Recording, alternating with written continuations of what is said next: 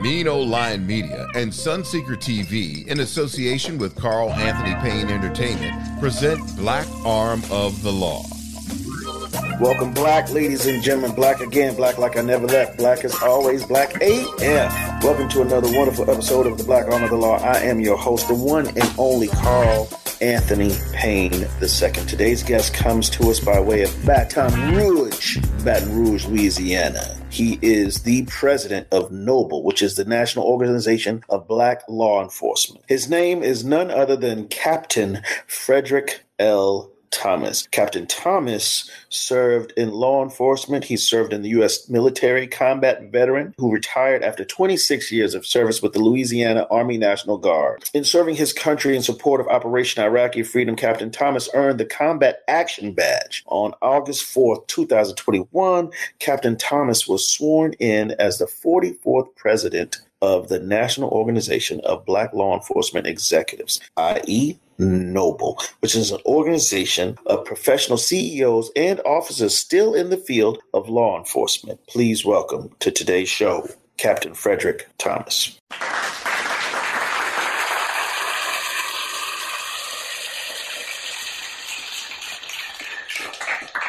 So tell me, you said you were born and raised in Baton Rouge. Tell me a little bit what it was like growing up in the South, as you will, when you were growing up. My personality, I didn't get caught up in the South politics. You know what I'm saying? Because the optics of the politics are bad right now. But I never played them games, Carl. I never played them games. I was always front and direct. And just give me the correct answer, and I can handle it. But you tell me no, I want to know why no. But once you explain it to me, we can sit down and have a conversation. And that's just how I survived all the years. May 20th, I'll be 57 years old. So I survived a long time out here. Okay, so you're right there on the cusp with me. I'm May 24th. Oh, okay. Yeah, we made babies. See? Oh yeah, May 20th, baby. So I'm glad to be. Hopefully I'm here, but nah, we gonna be there together. Don't even worry about it.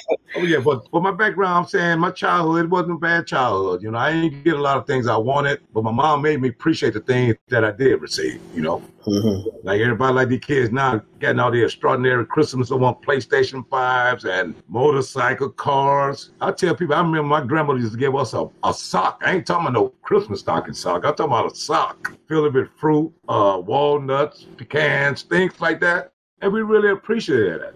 I really appreciate it. I think these kids nowadays, man, they don't understand what it's like to not have or to have to work for something. We're definitely living in the most entitled generation I've ever been in my, you know what I mean? Like, this is never seen a more entitled generation. And I don't mean that because they are. I tell my son, I said, man, you grew up in Central Avenue with your own television in your room. I said, man, you don't know what it is having a box fan in a room, staying there through the summers, especially the summers here in Louisiana. I said, man, I didn't see a real air conditioner till I was like in the 12th grade, Carl. 12th grade. Right.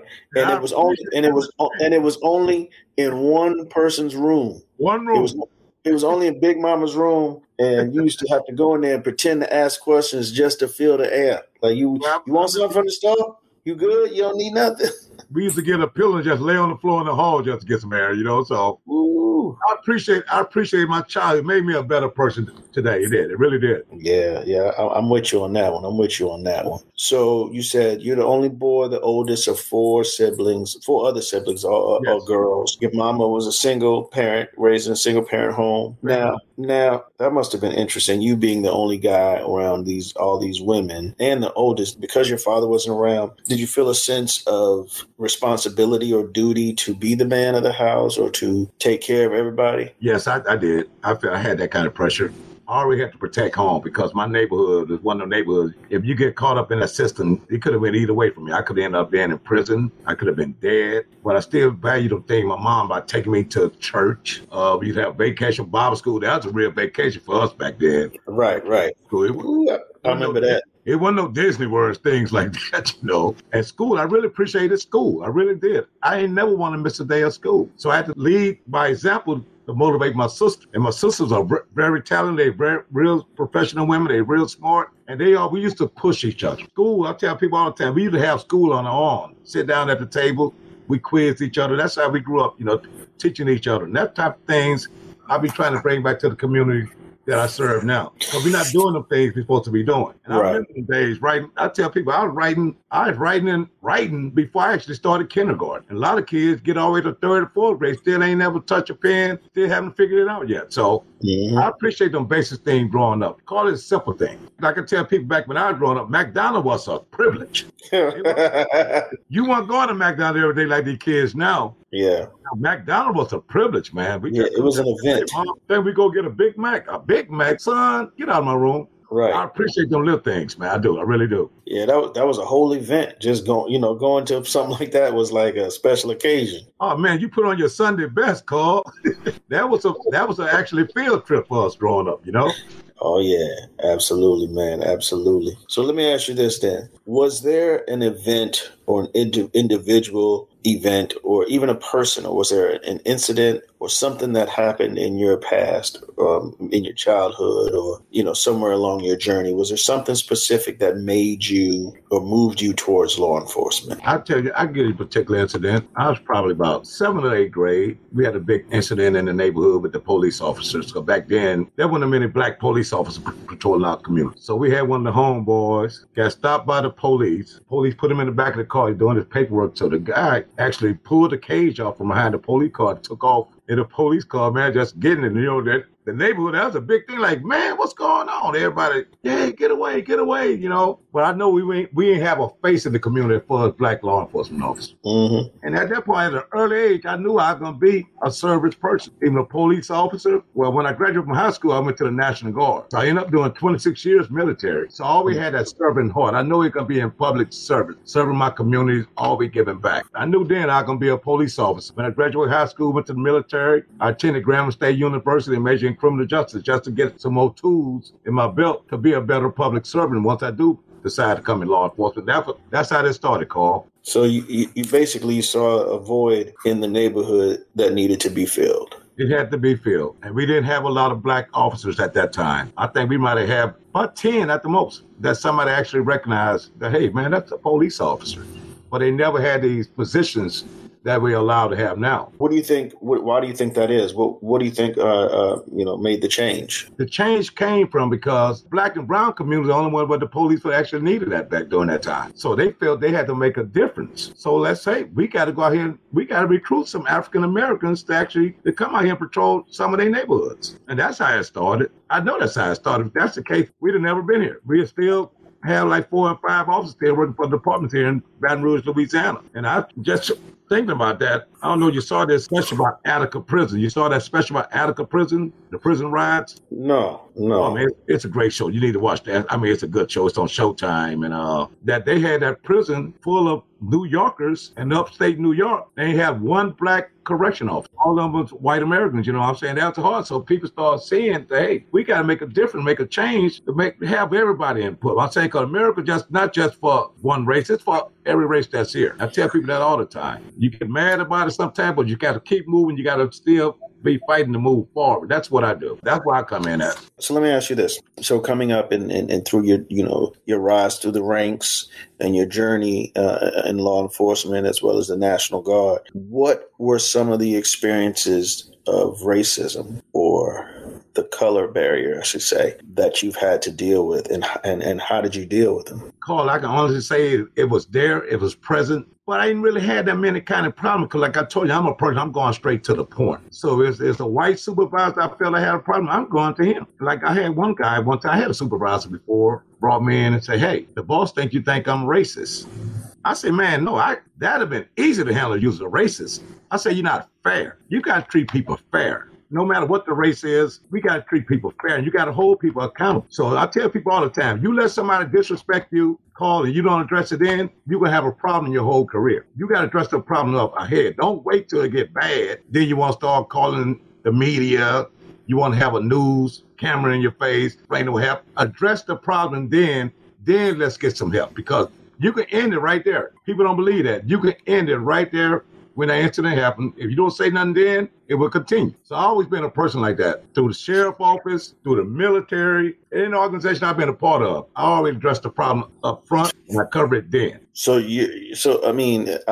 just find that, a little hard to believe that you never encountered anything. I'm saying, if it wasn't there, I'm pretty sure it was there. Guys coming to me and Carl, I give them the same speech. Mm-hmm. Is it there? Yes, it's there. Right. But we got to start speaking up as we need to speak up. A lot of people don't speak up to it. It's too late. Don't blow the whistle 6 months or a year down the line. Right. As soon as it happens. Why do you think they wait? Is it because they're scared or? A lot of people, I don't know their financial situation. I'm not doing anything for no money, Carl. I'm saying I'm not doing it. I'm not doing it for no money. They could have fired me 20 years ago. I'd have been all right because I know my personality. I'd have rebounded. So we got to stop being scared and start addressing the problem when it first come to us. Because like I told you earlier, if it wait, it just snowballs. And that's why I guess I never really had no problem growing up. Do it occur? Yes, it occurred. Mm-hmm. So guys always come up to me. I give them advice. I'm telling them what they need to do. If I got to go sit in with them, they'll address a supervisor or something. Give me a story, obviously, without using any names. And since this wasn't your particular incident, but give me an incident that happened with maybe one of your fellow officers and they came to you for advice. How was that handled? I had guys come up to me on different scenes that they hear the N-word used. Mm-hmm. But, I ain't getting mad at the person who used the N-word. Carl, I got mad at the officer because you should have intervened then. So he's doing that now. He's going to do it again. Since you ain't saying nothing that time, that's why the problem keep continuing. So me, being myself, I'm going to that person. So I heard you got a vocabulary problem using that N-word. Mm-hmm. We can fix that. We're going to fix that today. So then we write it up, run it up the chain or whatever, then you address it. Then this may will kick in. So they'll come to me and tell me things like that. I always try to motivate people because I tell people you are an individual. You're a man. That's the first thing on you're a man. Be strong. And just do what you have to do. Do what you have to do. But is it out there, Carl? You from, like you say, South Carolina. Man, the South hasn't changed. Not one bit. I tell people all the time, Jim Crow not dead, but Jim Crow know to pass my door up. He know that. Right. So we got to learn. We still can survive in this. I'm saying because it's for everybody here. Like we have a problem now with the voter rights that's coming on and the redistricting that's going on in Louisiana. I think every state since the census came out, trying to get the line, get the maps drawn up. But I tell my guys, don't let that discourage you if they try to pass all these voting bills and voting rights. We still have the right to go vote. This time we're going to have 200,000 people voting. Right. So don't let that discourage you. Because we need your vote, Carl, at the end of the day. I think what you said was very instrumental in terms of the fact that we have to continue to motivate people to show up even twice as much because I feel like if not, then they will win in terms of what they were trying to do. Number one. Number two, do you think with these voter restrictions that this could cause more insurrections in the cities, like the January 6th insurrection? Carl, to be honest, you can't never know what can happen with the insurrection because it's something, every day it's a pitch out there to make people want to do crazy things. Right. When you think as a race, I think we're going to do the right thing because we got to vote some of these people out. And that's where it starts at. I think we got enough people around the nation that can make some big changes. If we get everybody got to get involved. Everybody got to do their part. Noble got to do their part. Social media got to do their part. Our leaders that's elected, they got to do their part. We got to get the message out. A lot of people don't want to get the message out, but that's how it starts. So your friend tell my friend tell your friend. We got to talk. We don't do a lot of communication. We don't communicate a lot. Well, I mean, here's the thing. We have no excuses now. We have way too many ways to communicate. We have an abundance of ways, whether it's, email, internet, social media. Like we have all kinds of ways at our disposal to be able to communicate right now. But you're absolutely right. And I agree with you in terms of what needs to be done. You spoke on something earlier. We talked about this, the division of race in this country, right? Or should I say the division in this country by race, which has not changed in a lot of different areas in the South and just in general. Like everyone was talking about Trump as if he started some sort of race war or he lit the fire and spawned this, that, and the other. This is something that has been here all along. This is not something that just started. But do you think he fanned the flames? And if so, do you think that that is what led to a lot of more in-your-face division in this country, or crimes like the one that happened with Ahmaud Arbery, or even the crimes on Asians? You know, like, what do you think is behind this, is what I'm saying. What do you think is fanning these flames? I'm going to give you a whole school thing for that. Like my mom would say, sin, Carl. You know, that's what my mom would tell me. But if it's a particular person started all this, no, it's been started. Yeah. It ain't just started yesterday. It ain't started January 6th. It ain't started, man, stuff been going on. Mm-hmm. But I think we're in a better position now to fix the relationship that we have across America.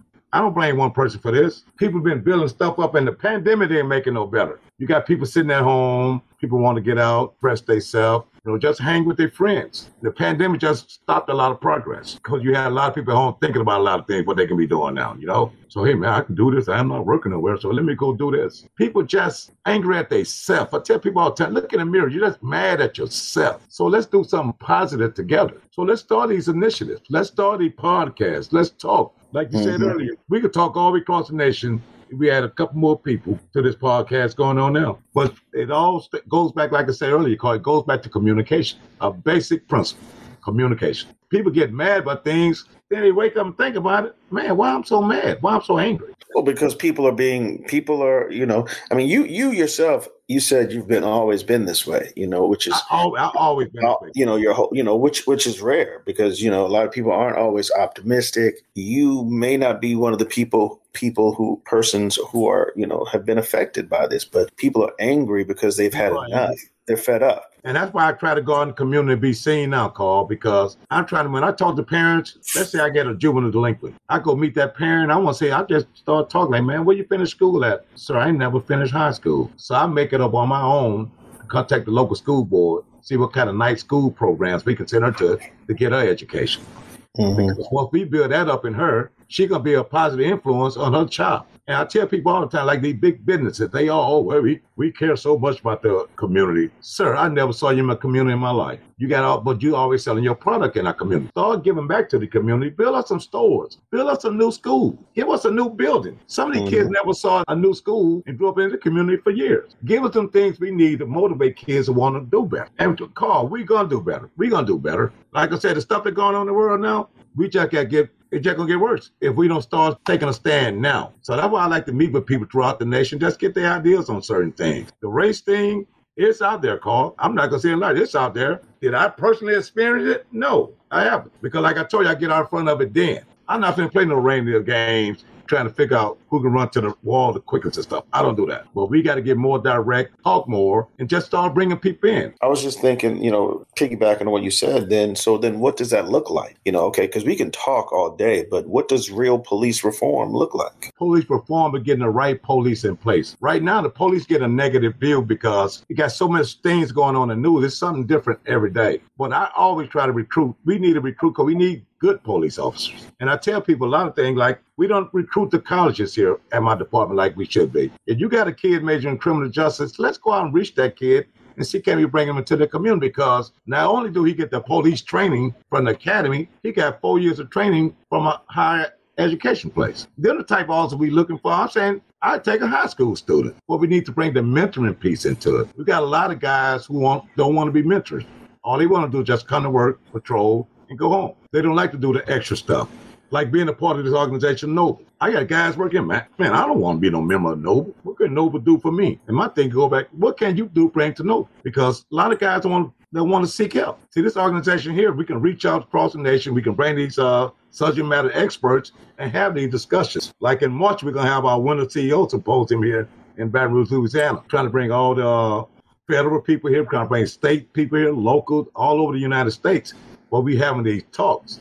And some people, like they say, the kids say, I'm going back to what the kids are saying in the streets. You get in your feelings. Some people get in their feelings, Carl. Like, man, you can't talk to me like that. I'm a chief. I'm second in command. Man, who cares? What can you do to save this community and help these kids? That's why I got in this organization, Noble, because I want to better myself. So I say the better training I get, the more I can reach out and try to sell Noble and just policing to people abroad. Man, why you a police? Because I want to make sure you make it home safe. That's why I really love this law enforcement. And I've been doing it 32 years now, and I tell Jessica every day, Jessica, I think I'm finna quit. I'm finna go home today. But Carl, if I quit until I find that person I've been mentoring all this time, make sure he's ready to take my place when I leave, that's when I'm actually leaving this organization. It's a mentoring piece of it. It's mentoring. And do you think by doing this that the reputation of the police can be salvaged? I mean, through the community? If we get the right people in place, Carl, it can. And some police don't need to be police. I can say that. Some police don't need to be police. Some is an understatement. I'm going to say some. I think we need to go on ahead and just do a clean slate all over again, just clean house. And I mean, there should be a recertification. I mean, do you guys have that? Do you have that recertification situation? Because the vetting process, it seems as if it starts there, like you said, the vetting process and how it starts. Because at the end of the day, I think we got to create a different vetting process and a better vetting process and an outside office, if you will, that does this. I mean, because you can't say, I mean, for me, if these are supposed to be the people of the people, by the people, serving the community, I don't want certain people there serving me because, like you said, they don't need to be there. I know for a fact if I was on the board or our judge, I'd be like, no, he can't become an officer. No, she can't become an officer. I mean,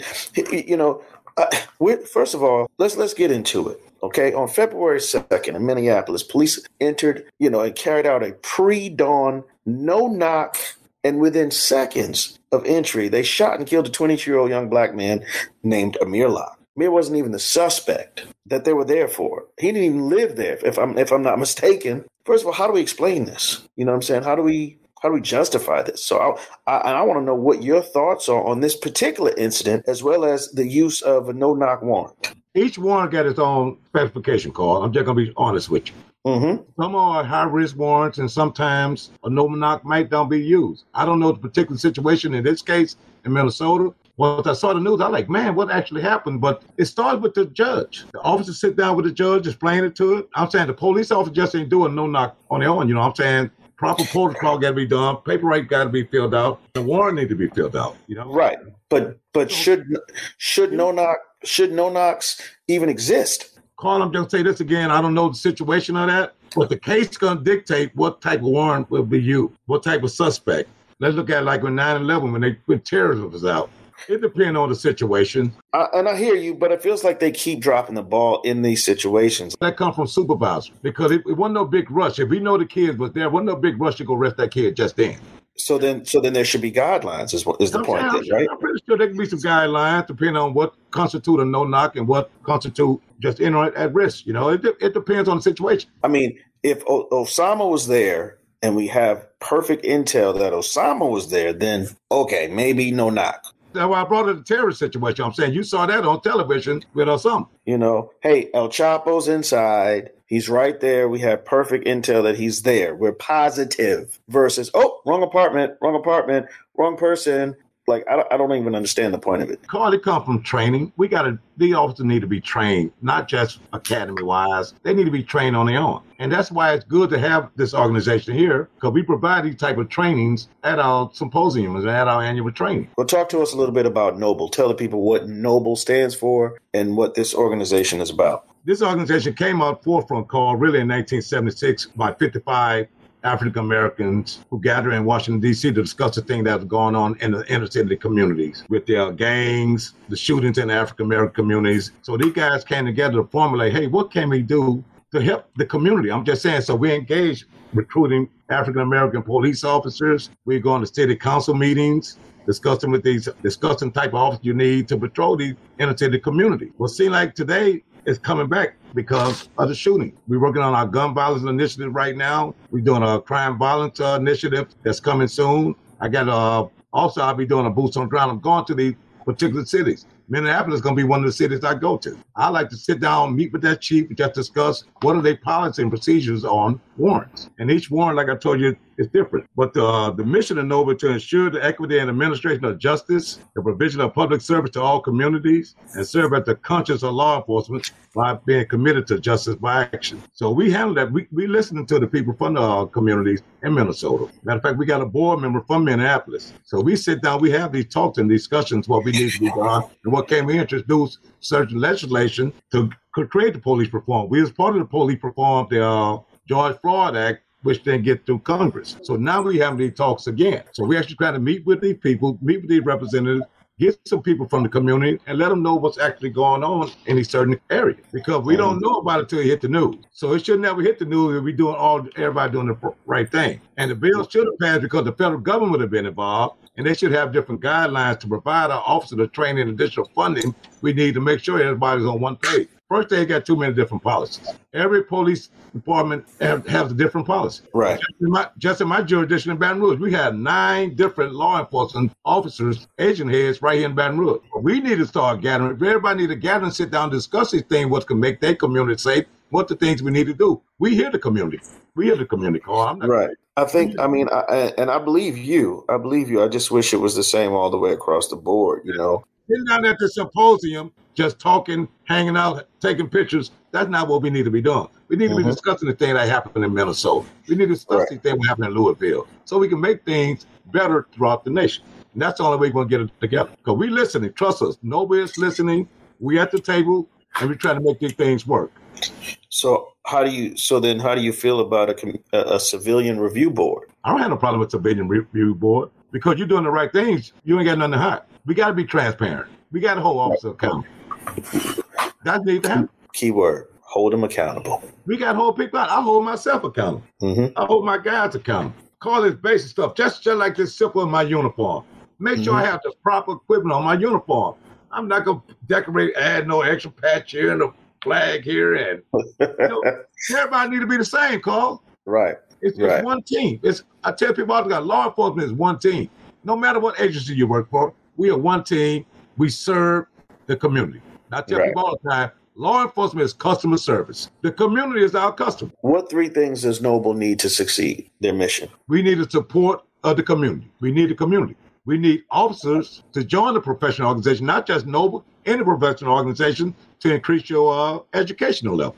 We need to talk to me. We need these podcasts. We need to talk. I'm saying because y'all can get our message out quicker than a local chapter Noble meeting. Right. Well, we need these faces. So I'm saying we need to brand this organization, not just this organization, all organizations that's doing the right thing for law enforcement and building a better officer. That's all it's about at the end of the day. Let's switch gears for 1 second. Okay. Read in your resume, because this is really what I wanted to talk to you about. I found this interesting as well. I read that you received the Combat Action Badge, a Medal of Honor. Like, what does it take to be presented with something like that? That's in the military. The Combat Action Badge is basically you was in the battle. So I have a long talk. I might have to get on. You might have to help me with my VA claim. I was explaining all that to you.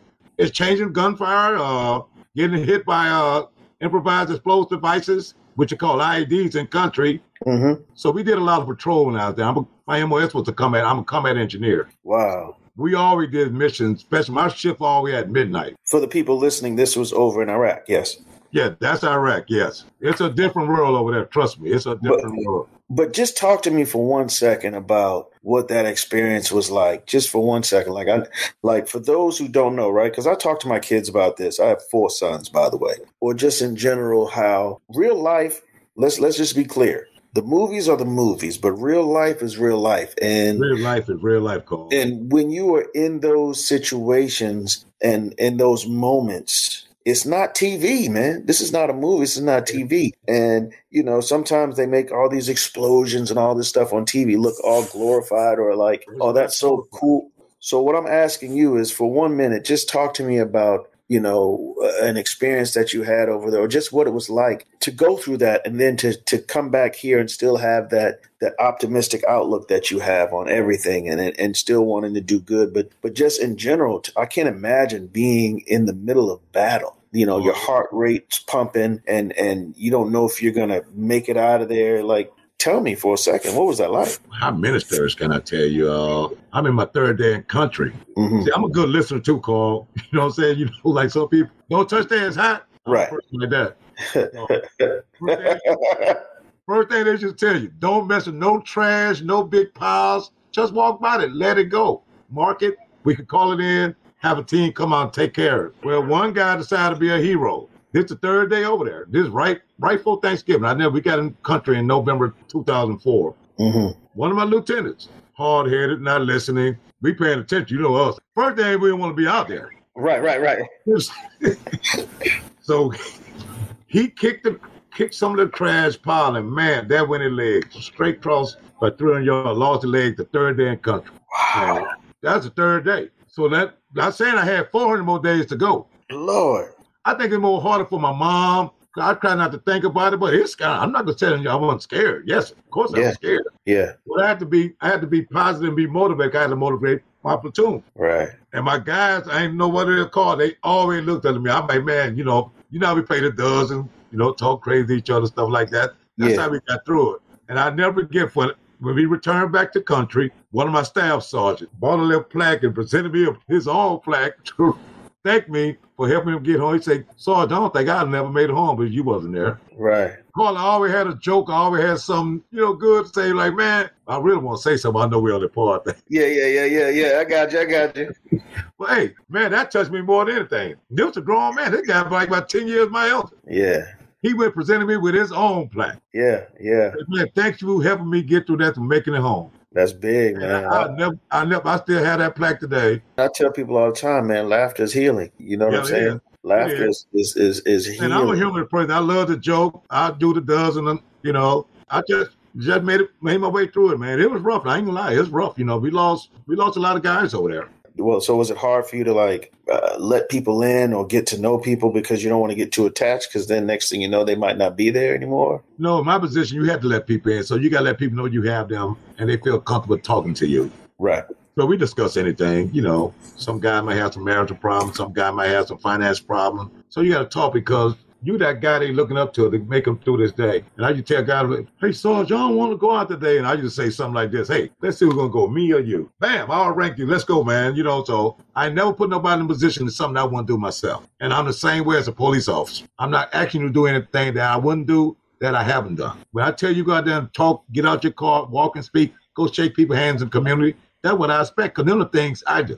I just have a passion for this. It's nothing personal. I tell people all the time. Unless this stuff take me personal, man, I have a harbor money here. And I want to last the 32 years I've been here. It says that you recently served on the mayor's racial inclusion task force. Yes. There in Baton Rouge. Tell me, what was that experience like? It was okay. I'm just saying the team I had, they selected. So we had black men, white men, black women, white women. Mm-hmm. And of course, who got a majority of the questions for our segment of it. So we're just trying to get a feel of about the racial stuff that's going on in Baton Rouge. They know it's a problem. They know the city was divided. So the mayor, being creative as she is, decided, hey, let's just get these different people from all sections of the community. Let's sit down, let's have a forum. And we did it just like we're doing here now. They broke us into teams. We had team meetings. Then we might transition over to another team, see what they feel like. Like some people even brought out, I think the news is racist because we have two universities. We have Southern University here, which is the HBCU here,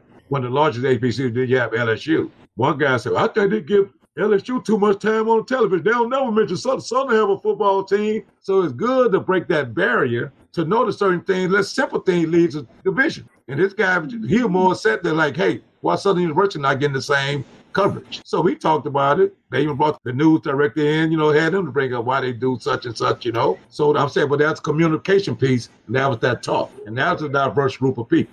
It wasn't just all African-American, all whites. We had a mixture. We had Asians mixed into it because Baton Rouge is sectioned off sometimes, but we make it work. Well, hopefully there's been some progress there. And hopefully we make some progress. It's getting a little better. It's getting better. It's getting a little better. At the end of the day, I always feel like what that means is being represented in the room. That's really what that boils down to. 9 times out of 10, there's no representation in the room. We never was at the table, Carl. Now we get an opportunity to be at the table. Yeah, where and that's the main thing. It's like, I guess which is why you see the Super Bowl halftime show what it was this year. That was part of, I'm pretty sure that was part of that partnership that JC had with the NFL Commission. Exactly. Shirley Chisholm, representative from the great state of New York. Uh-huh. She got a quote. If you don't have a seat at the table, bring your own chair. Amen. I tell people that all the time. So they don't have a seat for you at the table, just bring your own chair, just sit down. Listen and see what's going on. Then you're going to take some notes from them to say, hey, this is what I'm going to do in my community. This is what I'm going to do to make things great. So a lot of times we've been locked out the door, just like you just brought up with Jay-Z, having a rapport with the commissioner. Mm-hmm. That's how these things work. So Jay-Z brought his chair. So now Yep. they're listening. So what was it like serving on the governor's COVID-19 task force? What was that about? My part of the task force was actually doing the test, setting up the test sites, putting out the messages, going around, encouraging people in the African American community, because that's what they're focusing on. So I had distributing masks. We were setting up the sites for the COVID-19 test sites. Mm-hmm. That's my part. So we basically the marketing part of actually going out with a face. They did a lot of PSAs, with a couple of on doing PSA, just trying to encourage people to get tested for COVID. They're way before the vaccine came out. Now we're going to shift it on actually getting people to actually go get vaccinated. And then there's some time calling, just where my precinct is, some guys just walk the street. I don't actually put them in the car and took them to the test site, get tested, get a vaccine, get their COVID card. And man, they felt all proud by doing that, by me actually putting them in my car and taking them to a test site. So little things like that spreads the word. And that's how you start bringing trust back in the community with law enforcement. That's how you do that. Simple little things like that. Yep, got it. But you got to make sure you include the community, though. Oh, yeah, you got, like I told you earlier, we customer service, Carl. Without the community, we have no customer. A couple of last things before we go. We spoke about transparency, and you were saying that you didn't have a problem with a civilian review board and whatnot as well. Do you think that a lot of your white counterpart officers in general, do you think that they feel the same way that you do with regards to training and transparency? Some law enforcement officers across the nation probably wouldn't call, but I can just speak on my experience with my department. Mm-hmm. My department would be willing to do things like that. And we're doing similar things like that now, because we always get involved in different town hall meetings. We engage the community with our community policing division. We actually go sit up in the community, listen what they want to say, and just get that feedback from them. So we'll hope that all departments won't have no problem with that. Because I'm telling you, you're doing the right thing, you have no problem. You don't have no problem. You're doing the right thing, you won't have no problem. You'll never be on the media. Then the media start supporting us and start helping us recruit. The media can help us recruit the right person we're looking for. So let's sit down with the media one day, all the major networks, and see what they can do to help us recruit that officer that we're looking for, because we're losing that battle also. Don't you think, though, it takes the white officers' involvements to make this thing work, though, right? Yes. And call all us officers. We got Asian officers here. We got white officers. We black. We all got to come together. First thing, we got to get along. Because the community seeing the officers not getting along, we got to get along. Because we're not getting along. We're not doing nobody in the community no service. Right. And that's where it starts at. So that right leader can lead these people to come to agreement. And he can be the lowest ranking officer at your department who have a message for the whole. Mm-hmm. We got to start communicating better. Like guys be talking about they supervisors and they chiefs. I be reading stuff all throughout the nation. You can't do that because they'll never get better. The transparent stuff is going to work together once people see we getting along. Like the little nursery rhyme you learned in the school, probably when I was in school. The more we get together, the better we'll be. Because your friend and my friend, your friend and mine. We got to start doing the old basic stuff, Carl. Right, back to basics. We left it. We left that, Carl. The more we get together, the more we get together, the happier we'll be. Because your friend and my friend is your friend. It starts at the top, and that's kind of why, but that's why I brought up, the people who we choose or so-called choose to keep being our elected officials. I mean, it starts there. And if they are spewing the narrative, which does not look like what you're saying, that's where it starts. That's why it's so important. They're going to motivate me to more than vote. Because see, once them people we elected start saying that you paying attention, if they're going to get it together, they're going to have to go. Yeah, and that's the main thing. The votes are out here. Trust me, the new census is out. The votes are here. And people got to realize and start waking up, hey, man, I might don't be here the next term. Go to the school board meeting. That's what I tell parents all the time. Have your PTA meeting about your school. You have a problem in your school? Have a PTA meeting. Bring it up to the principal and the staff of the school while your kid not on a certain level. Mm-hmm. And what I can do to help my kid. That's where it started at, Carl. How many members in Noble? Right now we have approximately 3,500 members. And once the law enforcement officers hear this message, we need more members. I recruit every day, Carl. Well, I heard that we're going to be doing some things together, by the way. Okay. So I appreciate that. I'm glad to be a part of what's getting ready to happen next. Yes, sir. So, I appreciate you allowing me to be on here. And I think that took my PR, Jessica. Jessica be on me every day. So I'm glad I took the time to do this. I really. Absolutely, man. Before we go, a couple of questions I ask all my guests, just some fun stuff. If you could go back and arrest somebody from your childhood, who would it be and why? I ain't gonna say no name, but he know what I'm talking about. My neighbor 3, he's the biggest bully in the neighborhood. Yeah. But something happened, though. Uh-huh. I outgrew him. There you go. So once I outgrew him, I had that problem no more. Right. When I could have had him arrested them years ago, he'd been the first person in jail. He know who I'm talking about. He know who he is. You know who you are out there. 4 houses from my house, so I just leave that as another clue. Next question. What was your favorite law enforcement show growing up? Ooh, let me see what they had on. I'm old, so I'm 57, so. You ain't gonna say nothing that I won't know. Trust me. Barnaby Jones. Ooh. And Columbo. Barnaby Jones and Columbo. Hey, I got one other better detective than that. He was a coroner. Quincy MD. I love that show. Wow. That's what I had growing up. Wow. Now that's a throwback. That's a throwback there. Now, if I'm not mistaken, that's my man that was from Odd Couple, right? Odd Couple, yep. Yeah, see? I told you, you ain't gonna put nothing past me, man. Yep. Wow, that was a good one. Okay. What advice would you give to any young black man or woman who's interested in going into law enforcement right now? I'm going to tell them, I'm just going to be honest. Law enforcement right now, what you've been saying on the news is not a pretty picture. But we can make it better. You can make that difference. You got to have that servant heart to be a law enforcement. I tell people all the time. I didn't get into the profession for the money because I've got in for the money. I had to quit 3 days later. You got to have that servant heart. It's all about service in law enforcement. And you feel you're making a difference in your community. And I tell you, I can't be honest about this. The money will get better the longer you stay here, get your training, get your education, and be about service to people. You got to be about service to people. If you don't have that servant heart, you can't do law enforcement. You got to want to do this. And like I said, I'll tell you what I'm making 32 years ago, $450 every 2 weeks. But I made it work, though. Bread wasn't no $4 like it is now, but right. I made it work for me. And I continued to stay with it. 32 years went by so fast. I remember my first call when I first came to the uniform patrol. I remember my first call. So once you get that servant heart, if you need any support from the National Organization of Black Law Enforcement Executive, reach out to Frederick Thomas. I'll give you all the mentoring you need. You need to find that perfect mentor also, because we left away from that. You got to be mentored throughout your career. I still take advice from different people all over the nation. So we need you, African-American males, African-American females. We need you. Your community needs you. The nation needs you. So let's make it work. We can make it better. And on that note, I will say, here endeth the lesson. Thank you for joining us on the Black Arm of the Law, Frederick L. Thomas. Appreciate you. Black Arm of the Law is hosted by Carl Payne. Produced by Ken Johnson, Bart Phillips, and Carl Payne. Consulting producers, FBI Special Agent Retired Don Taylor and FBI Special Agent Retired George Gray. Edited by Rick Chill. Theme music by Jeff Red, courtesy of Soul Real Records. Executive producers, Ken Johnson and Bart Phillips. Find Black Arm of the Law on Apple Podcasts or wherever you get your podcasts. Black Arm of the Law is a Mean Old Lion Media production.